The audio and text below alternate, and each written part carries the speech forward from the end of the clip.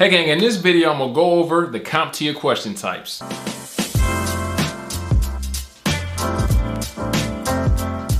Hey gang, it's Ron from itmasterkey.com, and my job is to get each and every one of you guys certified. So in this video, we're gonna go over the different types of questions that you're gonna see on the CompTIA exam. So what is CompTIA?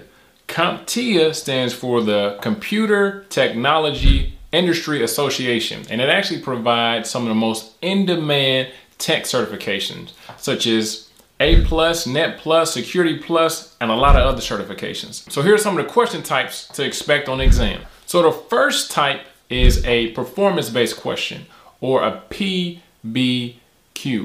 So unlike regular exams or regular tests where it's pretty much a question, and then it's multiple choice, you have to figure out what the answer is, with this you actually perform a function.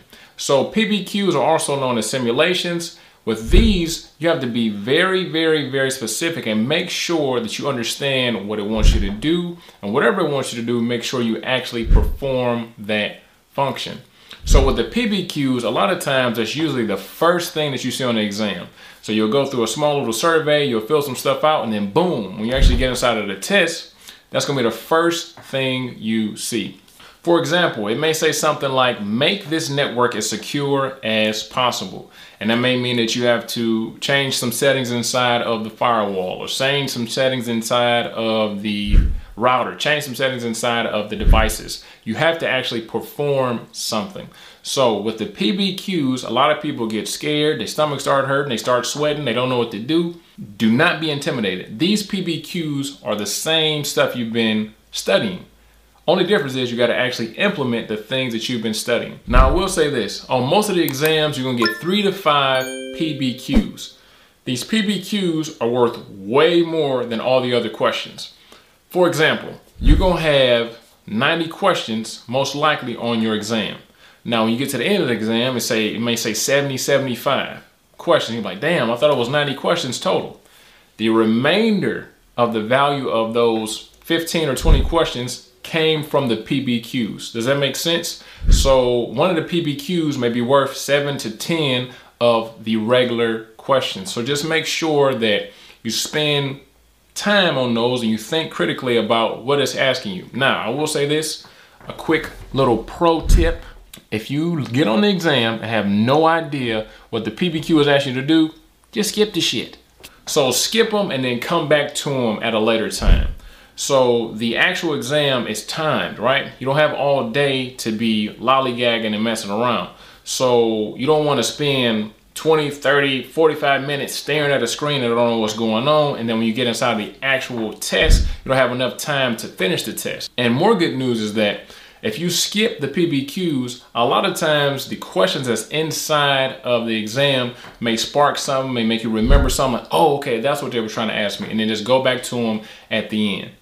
Another side note is the PBQs won't give you any indication, no indication at all if you've done anything right. No bells are gonna go off. It's not gonna say, great, good job. If you don't do anything at all and click next, it's gonna let you go to next. If you do everything that you're supposed to do and you try and go to next, it's gonna let you go to next. So it's completely up to you. So the next question type is gonna be multiple choice questions.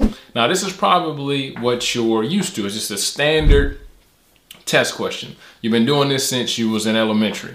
Now, one thing I want you to pay close attention to is that the different variations of multiple choice questions, right? So some of the questions may say, choose 2, choose 3, choose all that apply.